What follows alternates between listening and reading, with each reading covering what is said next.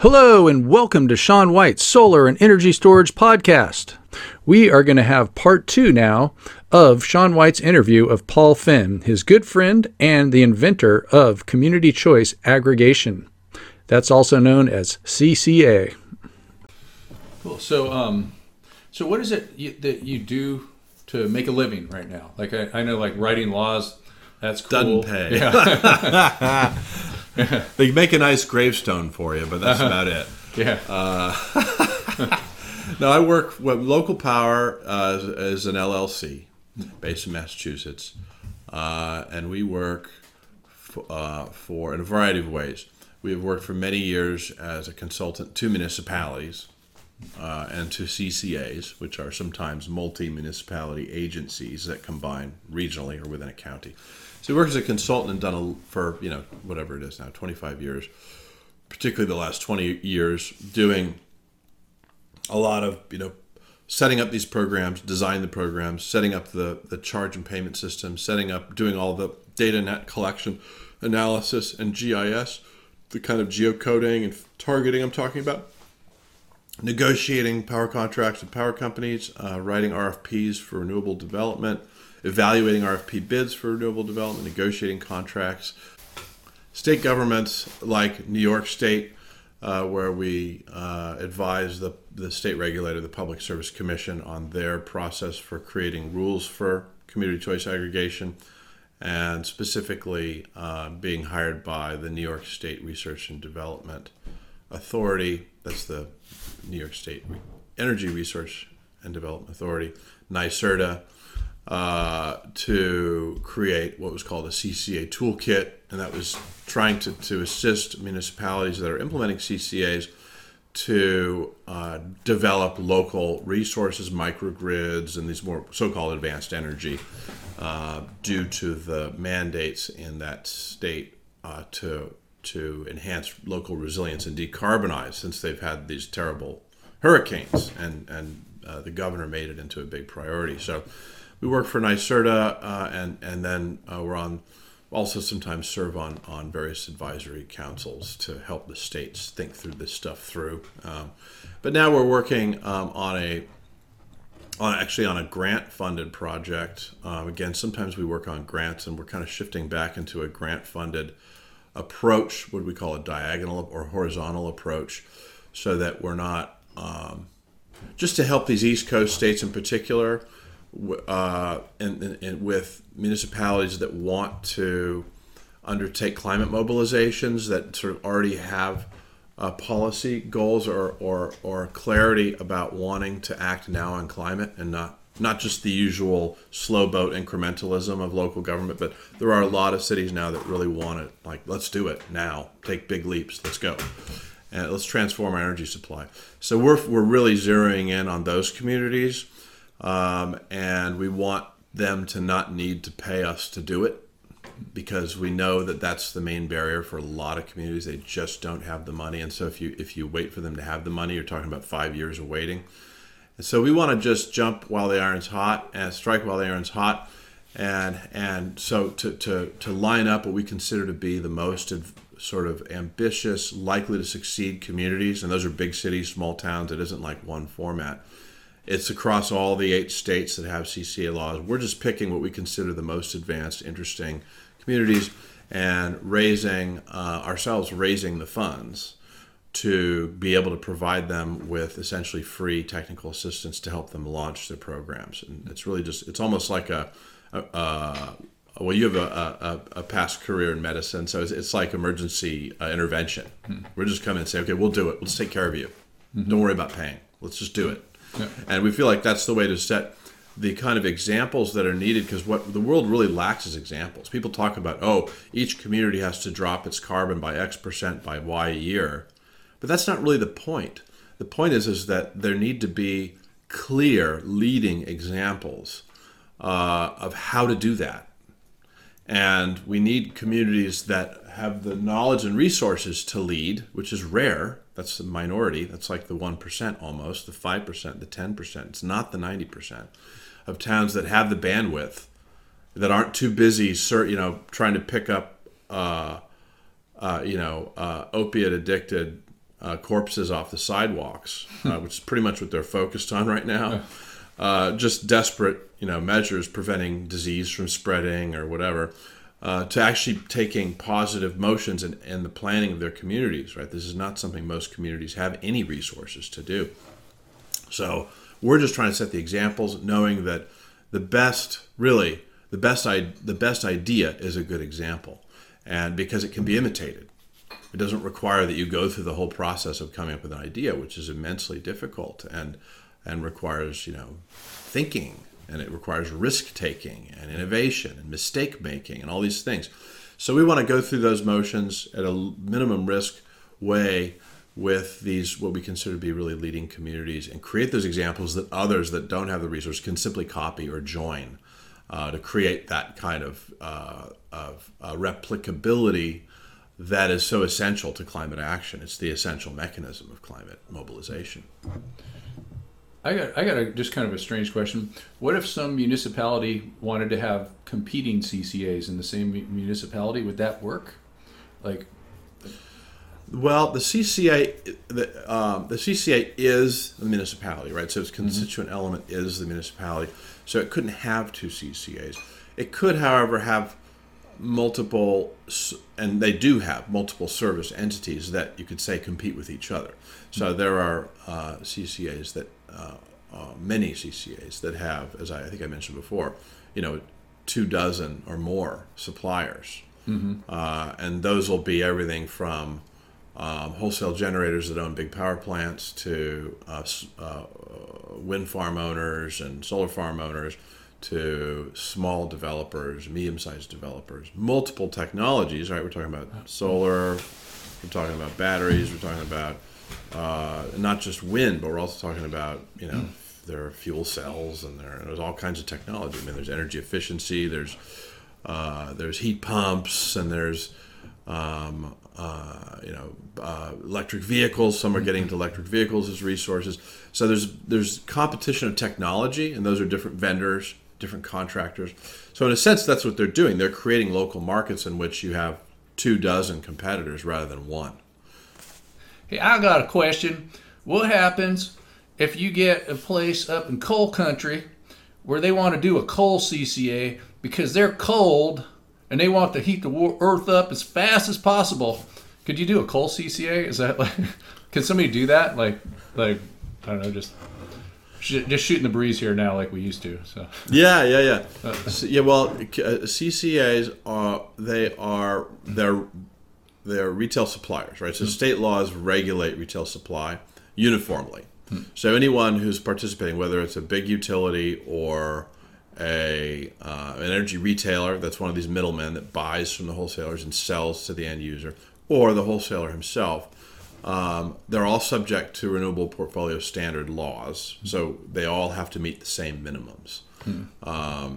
CCA cannot be dirtier than what everyone else is supposed to be. So the only real option is sort of to be better, to be clean. So that's written into the law. It can't be dirtier. I know there's plenty of states that don't have a law. Right. So when they adopt the law in North Dakota or something, or if you were trying to get them to do it, could they make it different?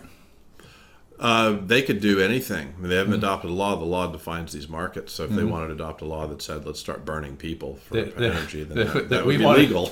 We want to make it dirtier. Yeah. Bring on that climate change. Yeah, if we get more mercury up in the air, it'll block the sunlight. Get some palm trees in Montana. Yeah. Why can't we campus? I want to be able to look and see that solar eclipse with my eyes, not with any glasses. It's like when I'm in Beijing. Right. Yeah, everyone wants to be like the Chinese now. We want a dictator and really bad air, just like them. Good food, excellent food. Yeah, the noodles are unbeatable. Good people. Yeah. Very nice. Yeah. But that hadn't happened yet, right? And CCAs, because they're formed by municipalities have proven themselves as climate leaders, right? They are the climate leaders worldwide. They are the ones leading the C40 and various groups of municipalities that have, been adopting the Paris Accords, adopting greenhouse gas reduction goals, and they're doing all the work for the last 2 decades on climate change. Not state governments, more than state governments, and state governments more than the federal government. So you have a sort of progressive inclination at the local level. Why? Because communities, what do? They protect local public health. They protect the water and the sewer. They're the ones that are trying to keep life decent for their communities, and that's their job. That's their mission. That's what they do. So it's not natural for them to be dirtier than the law. Of course, it happens, but it's not the rule. And we've never seen a CCA do that. They never have a real motive to do that. And the states that adopt CCA also, have, because they have electric restructuring laws. CCA is, in a sense, is a part of electric restructuring. So, to the extent that you have restructuring, you have competitive markets in some way. To the extent that you have competitive markets, you shift from the regulator telling the utility, be X% green minimum, to these renewable portfolio standard laws that say anyone who sells power in this market must be Y% green. And so it's a paradigm, right? Once you restructure, you're going to have some kind of renewable portfolio standard or clean power standard. Even the least environmental states have some kind of standard. And so the CCAs would have to conform at a minimum with that standard, and it could only do better at their option. So I was just thinking, like, back in the day, how did you just one day decide, I'm going to write this law? Like, how did that come about? I was in graduate school, University of Chicago, and I was studying history and philosophy, but specifically in the 20th century, the end of the 19th century, the emergence of Nazism and totalitarian governments. And so I was really impressed with how helpless philosophers were and politicians to stop that. And in particular, the impotence of their language, of their use of language. And what it still appears to me to be an increasing kind of loss of power in language, where people just don't listen to words anymore and don't observe words as something that might change them, but only as something which is a tool for them to express whatever they think. So you have this increasingly pronounced prejudicial discourse, but not very much dialectic, not like that, you contradicted me what I thought, and so that gives me pause, and now I doubt myself. That's happening less and less, right? Where there's no dialectic. There's just more screaming.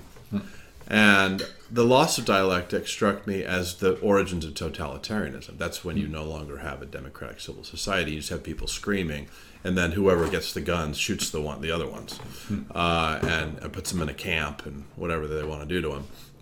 And so I was concerned with that, essentially, that what's happening, why is this happening? And there's a whole gigantic category of philosophy that's concerned just with that question. And I was studying that work, but also the political side, not just philosophy, but the historical political side. And so it occurred to me that part of the reason that language is losing its power in society among modern humans is that it's so couched in this kind of, the word reactionary, in a reactionary posture, and in essentially what could be called criticism, right? So each side criticizes the other side. So instead of dialectics, you just have sort of like hurling missiles at each other, And so you get the left missile, you get the right missile, and occasionally they score. They hit a building, tower collapses, and everyone, yay! So now they're trying to take Trump down on his Ukraine thing, and before they were taking Clinton down on his sex problems, and so they'll score a hit. It's like, oh, good job, you got Obama. Yeah, he started the drone program. That was terrible. And so now we got all this terrorism. You got terrorism coming back from the 1990s and 2001 with 9/11. So there's like the dialectics have become sort of toxic, where it's just shooting the other side. And that's criticism in part, right? Criticism is what's wrong with you. I'm going to tell you what's wrong with you. Now you can tell me what's wrong with me, but you criticize me, I criticize you. It struck me as being inherently limited. That for someone who's trying to, which I am, trying to assist my civil society with a more coherent and cooperative way of making what I consider to be fairly simple decisions like how to manage energy, how we should do energy, how should we do water, food, health. Well, how do we get these things? Because we're not even talking about them very much. We're talking about whether I should be a transgender or whether all these kind of culture war stuff that Pat Buchanan called it, where we're fighting over what's morality, what's good, what's bad. Should you drive or not? Should you eat meat? All these kinds of, essentially that's culture. It's like religion, basically. Do you eat ham? Ham is evil. I love ham. I love bacon, right? And what we're not talking about is how do we do energy? How do we do the things that are impacting the world, causing climate change, killing ecosystems, wiping everything out, widespread cancer epidemics, blah, blah, blah. We're not talking about that at all. So how do we refocus on what we actually need to live well and survive and be well and all that, and be stable and stop fighting wars all the time, because we're more stable, we're not so dependent on oil from 10,000 miles away, for example, that we need to deal with this stuff, number one. But number two, that to deal with it has to be something that all people can do. It can't just be, what do I think about Trump's energy policy? That's too centralized. I can't change that. I can't change Pelosi's energy policy or Trump's or Bernie's, but I can change my town's energy policy. This is my town. And I can go to the meeting every week and I can say what I think they should do, and they'll do it. So let's create a law that allows people to run these things, but also in a way that doesn't get us back into the 19th century, and that would be the people power, to take it all over. The government should own the utility. That's the old 19th century way. The reason we don't do it. That's the reason we don't talk about it. We don't want to go there because we know that was just as bad as having the corporations own it.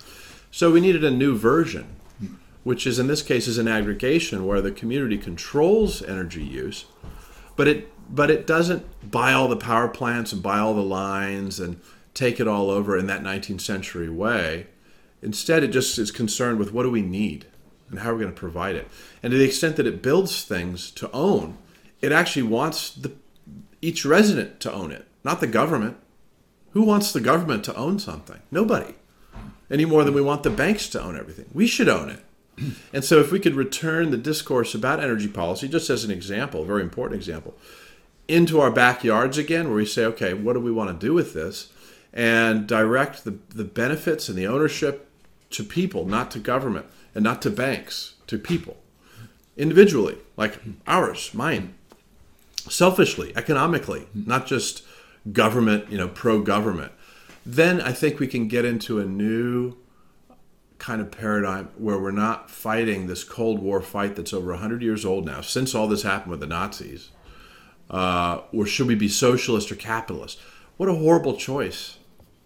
It's just no good. We need a choice that is neither of those things and also not a compromise between those two things, because they're both centralized. Should the bank own it or should the government own it? Neither is the answer. Neither should own it. Not half and half. Not public-private partnership. No. Me. I should own it. I want to own it. I want my neighbor to be able to own it. That's what we want.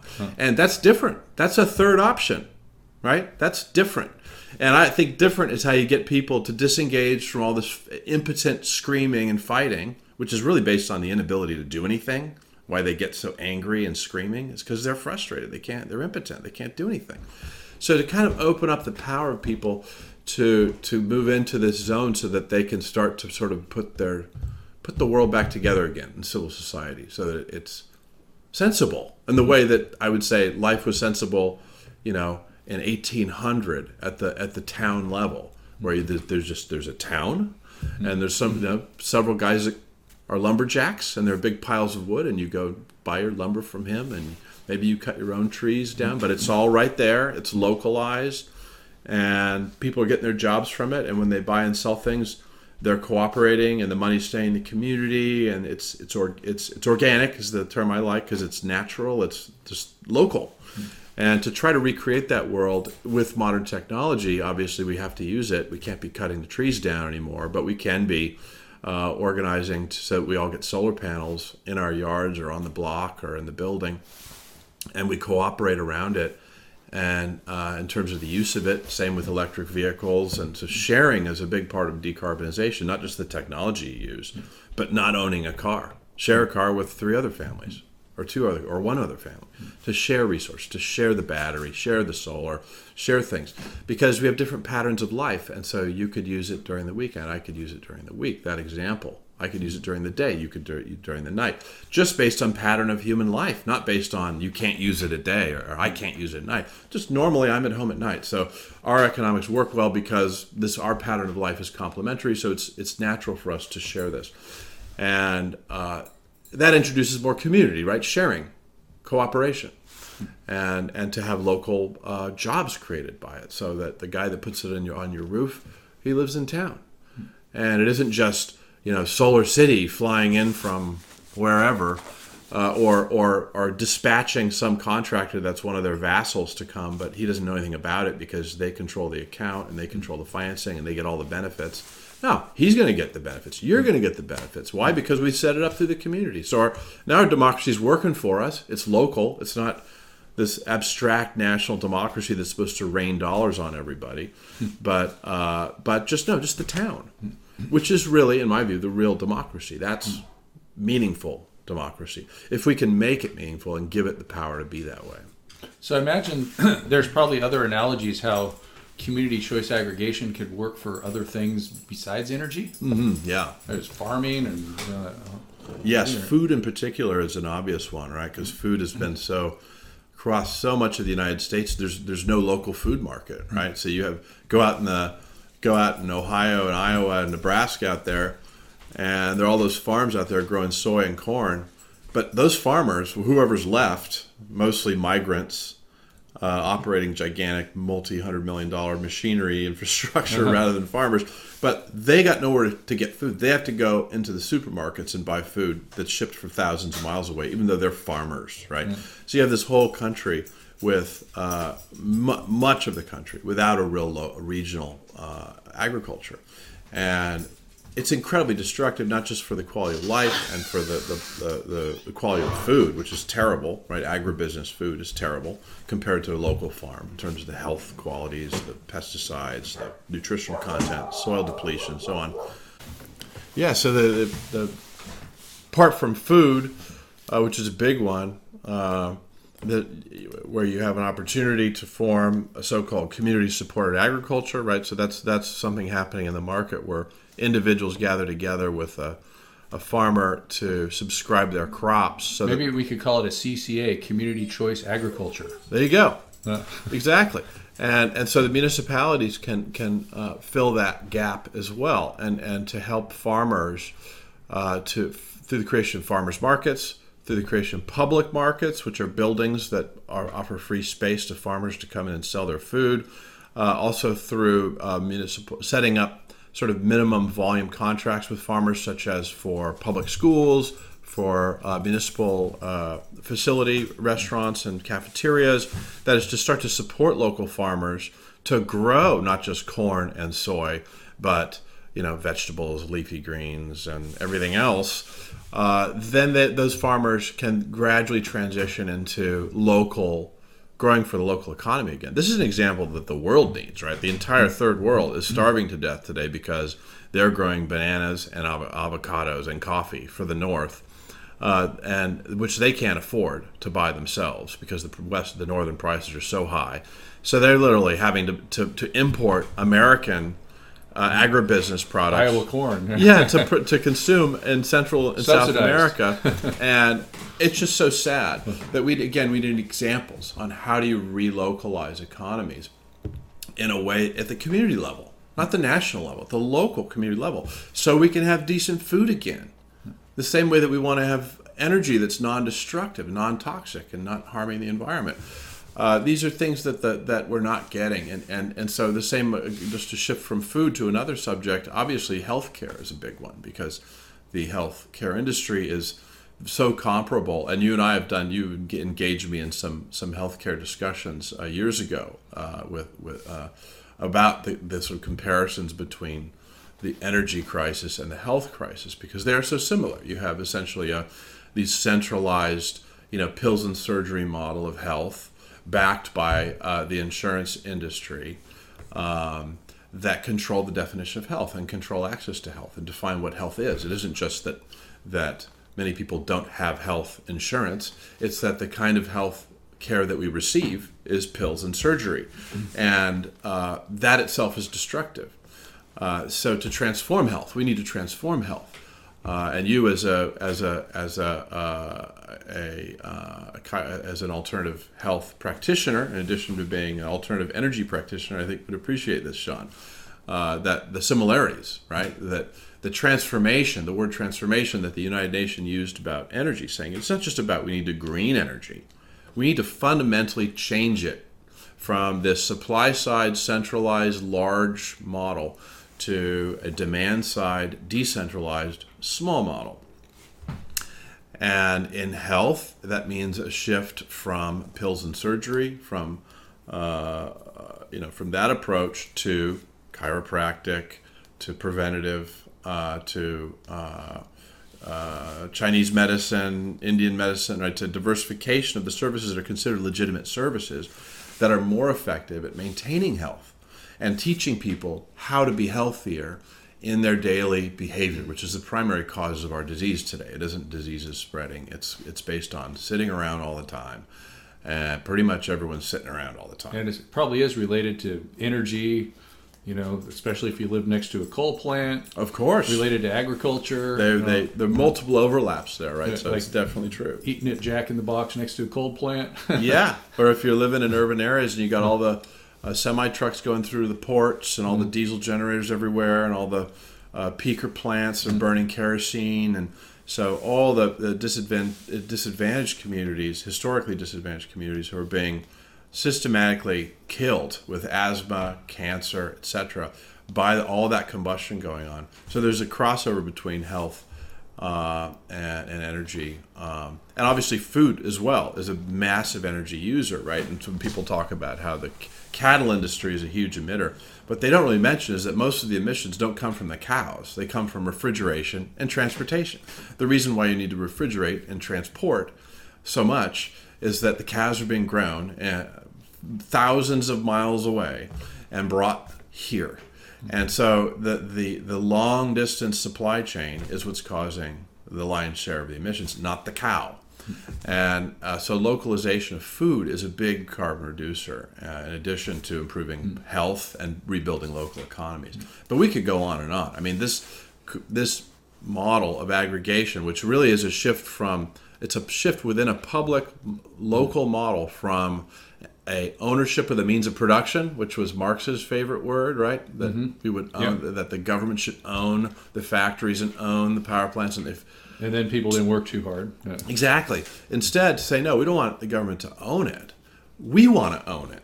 We want to own our own energy supply. We want to own our own food supply. We meaning I.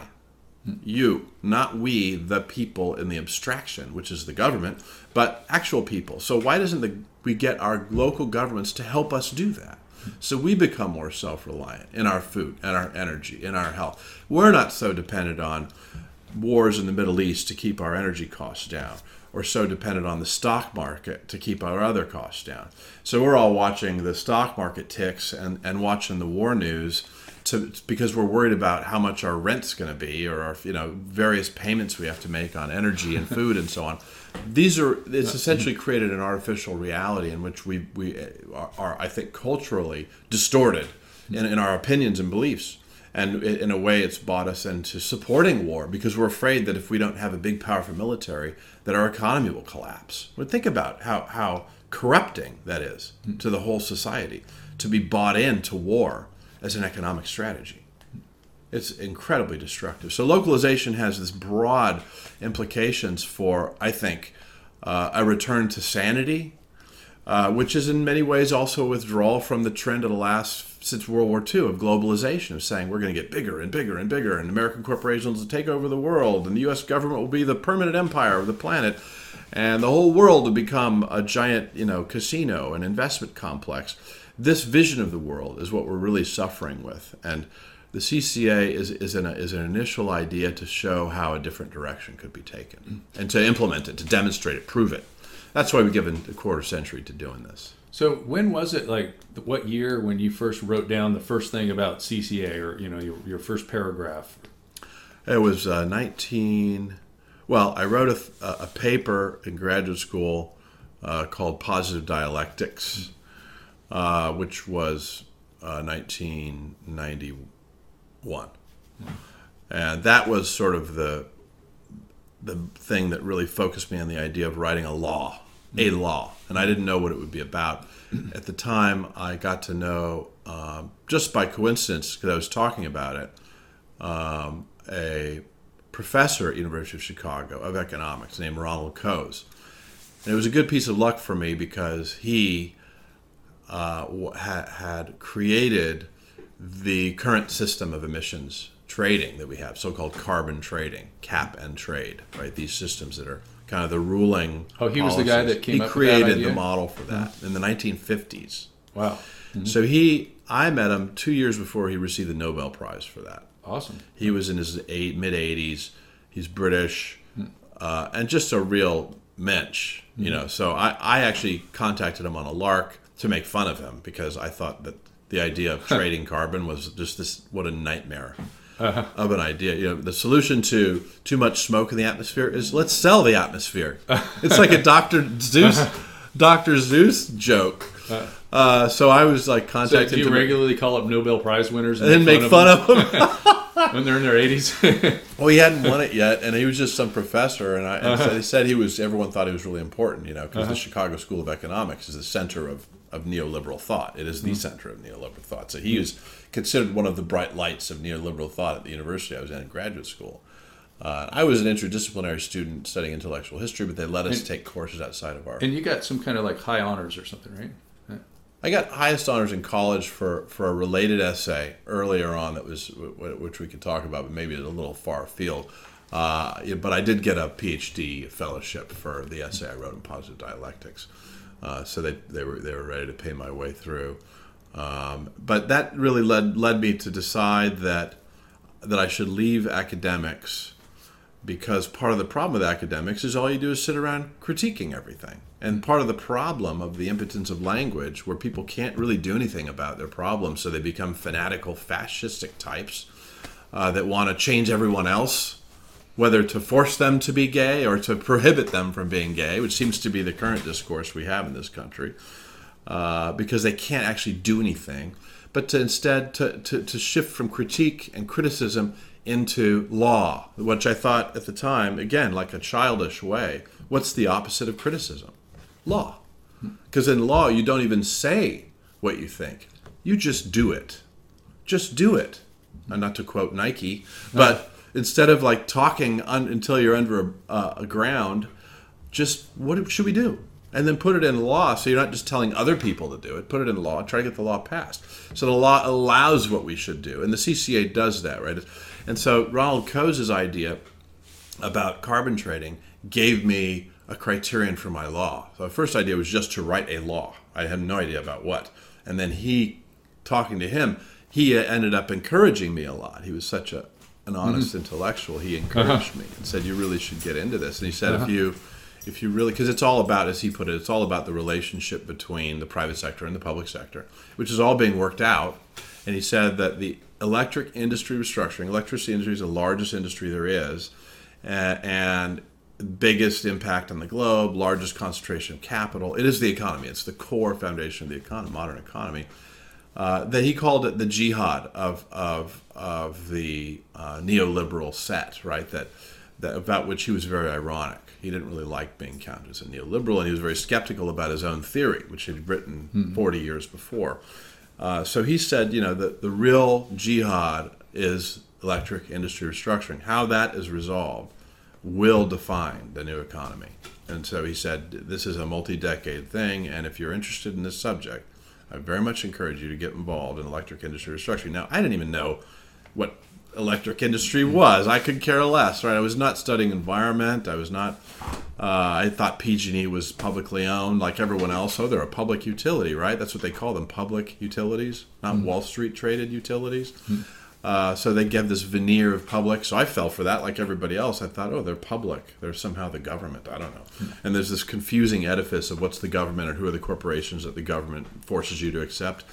And so I started learning about it. I left graduate school and started doing research at the public library while I was temping, taking temp jobs. And I spent a year doing that, just temping and reading books at the library, reading articles, and learning about where to get in on. I found a position through some connections in the Massachusetts Senate, and I started volunteering for the chairman of the Energy Committee in the Senate for several months, giving him free white papers and things, until finally he offered me a job to be his legislative director on the Senate Energy Committee. So suddenly I was in the middle of, because he told me the first states that are going to restructure will be California, Massachusetts. That's partly what got my attention, because I'm from California, and my girlfriend, partner, and wife, Julia Peters, is from Boston. So that was partly the bells went off. Like, that's my zone. I can do California, Massachusetts. So I just went after it, and I ended up running the committee. And What year was that? 1992. And then I was temping in 1992. 1993, early, I was hired. In 1993, 1995 was when I worked in the Senate. In 94, I completed the bill. In 95, the bill was filed. And the week after, so I wrote this bill, so the idea going in was, okay, what am I going to do now? I want to write a law concerning climate change in the electricity sector. And so when I learned about it, I learned that what was happening with electric industry restructuring was deregulation, that the British government had adopted in Britain. And the British government, this is Margaret Thatcher's government, was actively promoting their model in the United States. And they're doing it through Harvard University and Stanford University. Part of the reasons why California and Massachusetts were first was the British government was going bi-coastal through the most elite universities to promote this policy. And those departments were actively embracing the British policies. They weren't just receiving them neutrally. And so I immediately was in contact with all these British people and Harvard and Stanford people promoting their ideas, and realized what this was. This is a law to, because Thatcher had used those laws to break the unions, right? So it was a neoliberal law saying just get rid of the state and just let the market take over energy and just leave it up to the market. Have just like everything else, like telecommunications, just choose your provider. Doesn't matter who it is, choose your provider. So I thought, okay, so that's what they're up to. And my original idea of writing a law was to write a law that presents an alternative, again, to the little guy who's so angry and frustrated and can't do anything, an alternative to that, some other alternative. And namely that it be based in, as I thought about it, in local democracy, municipal democracy. So what I did was I wrote, because I was had gotten this position in the Senate, which is the Senate Energy Committee, which was writing the initial bill for electric restructuring. So I was personally in charge of writing that bill. That was my main job, was to write that bill. So I positioned myself very well, where I had leverage. I was invited to the Governor's Council of Advisors to represent the Senate chair. So I was in on all the discussions with the utilities, hearing all their proposals and the whole thing for years. So I was quickly absorbing, like, what are these guys doing? And so came up with my alternative, which was really just something that I kind of cooked up with the help of some other people who were similarly inclined toward like how to do this renewably, with a municipally based. And the original idea was fairly simple, very simple. It was just, let's have the municipalities be allowed to buy based on this opt-out enrollment principle. So instead of just depending on individual customers to choose a supplier, have a municipality be able to choose on behalf of their residents and business, provided that they allow them to opt out. So the original idea was filed. It was a short bill, like a 7-page bill. And a week after the bill was filed, my chairman was removed from his chairmanship, and I was out of a job. Senate President Billy Bolger did not like that bill. The utilities were very angry. They did, because it was no one's idea. No one supported the bill. It was a concept bill. And even the environmental groups and consumer groups didn't like it. The municipal association didn't like it. Nobody liked this idea. because no one saw what was in for them. Everyone was looking for that in a way for themselves. And so it just had no constituency. And except while I was still employed, I helped persuade a number of local officials in Cape Cod that this was, who were really interested in climate change and were kind of bought into appropriate technology and these 1970s green energy stuff. They saw it like, wow, this could be great. The Cape could become self-reliant. There was actually a nonprofit called Self-Reliance, Cape and Island Self-Reliance, that championed the bill in Cape Cod. And the guy that ran it, Matthew Patrick, ended up running and became a state representative from Cape Cod for quite a few years. And his main ally there was Rob O'Leary, was the chairman of the county in Barnstable County in Cape Cod. They teamed up, persuaded all the local towns to support this bill. So even though I got removed and my senator got removed, they ended up pushing that bill through and getting it passed. Took them from January 1995 when I filed the bill to 1997 when the law was adopted. So it was 2 years later. By then you were in California, because by then I was in California, and I got a phone call from Matt saying it passed. I couldn't believe it. I howled out loud. I could not believe it because no one supported that bill. But they did a great job organizing. So by that time, though, I was back in California, and we got some grant funding to push the model nationally. So I was still working on CCA, but in Ohio and New Jersey and California, trying to educate local officials and state officials and had this better idea, better than what they were getting now from California, particularly where deregulation was just passed wholesale in 1997 and caused a great disaster in 2000, the energy crisis, which was the largest fiscal crisis in the state history caused by the deregulation law. That reopened the window in California to change the law, and that's how I got the law adopted in California. By then, though, I'd learned from just how limited the original idea was of just buying from the market, of the municipalities becoming buyers, that it led them into a very limited universe of just buying renewable energy credits and otherwise staying in the normal grid supply and maybe getting good discounts for customers, and they all got big savings. But there were CCAs that formed in Cape Cod, and then in Northeast Ohio, a very large aggregation formed in Ohio. And both were acting the same way. We just couldn't get them to look at localization or decarbonization, or they just weren't in that mode. So that's when I wrote this 2.0 bill in California, which I called 2.0, and then I wrote the green bond for San Francisco, which was the world's first green bond. So I get credit for that too. Green bond's now a $200 billion a year market worldwide. Explain what a green bond is. Well, the green bond for San Francisco was, I called the solar bond at the time, right? But the solar bond was the original green bond. And the idea is to use bonds, use debt, structured debt to finance green energy projects. And so the solar bond in San Francisco was a charter amendment to the city charter that I wrote, and Julia Peters ran the campaign director. And I was on the steering committee of the campaign, but we got the voters to approve that authority. And it was a revenue bond, like a traditional revenue-based municipal financing vehicle. In other words, not tax-based. So they can't tax people to pay the bond. They can't raise taxes to pay the bond. They only can pay the bond based upon a project's generated revenue. This is how bridges are built. For example, toll bridges. So the tolls pay for the debt that was issued to build the bridge. It takes that model and says, okay, a CCA generates revenue. If there are marginal savings based on the lower prices from the market, which they were all getting, then those savings could be recommitted to investments and debt could be issued to build local infrastructure, renewable energy, local renewables, energy efficiency, and it included the private sector and the public sector. So the municipality could issue revenue bonds to finance solar on your roof. And at the time, that was sort of the original idea of how to expand to CCA 2.0. There was another shift also of the CCA model in California to have the CCAs, instead of going to the middlemen, the so-called retail energy providers, who are really buyers and sellers, the financial entities that put up credit and collateral to a wholesaler and then sign contracts with users and then arrange for transmission of power with the local grid operators, and then they ink a deal and it's over. They're just financial middlemen that make that happen. So instead in California, we had the CCAs go direct to wholesale, bypass the retailer. That way, they're in the driver's seat, when you go to a retailer, it's like going to a gas station. There's a sign with 3 numbers on it, and you get to pick regular, premium, whatever.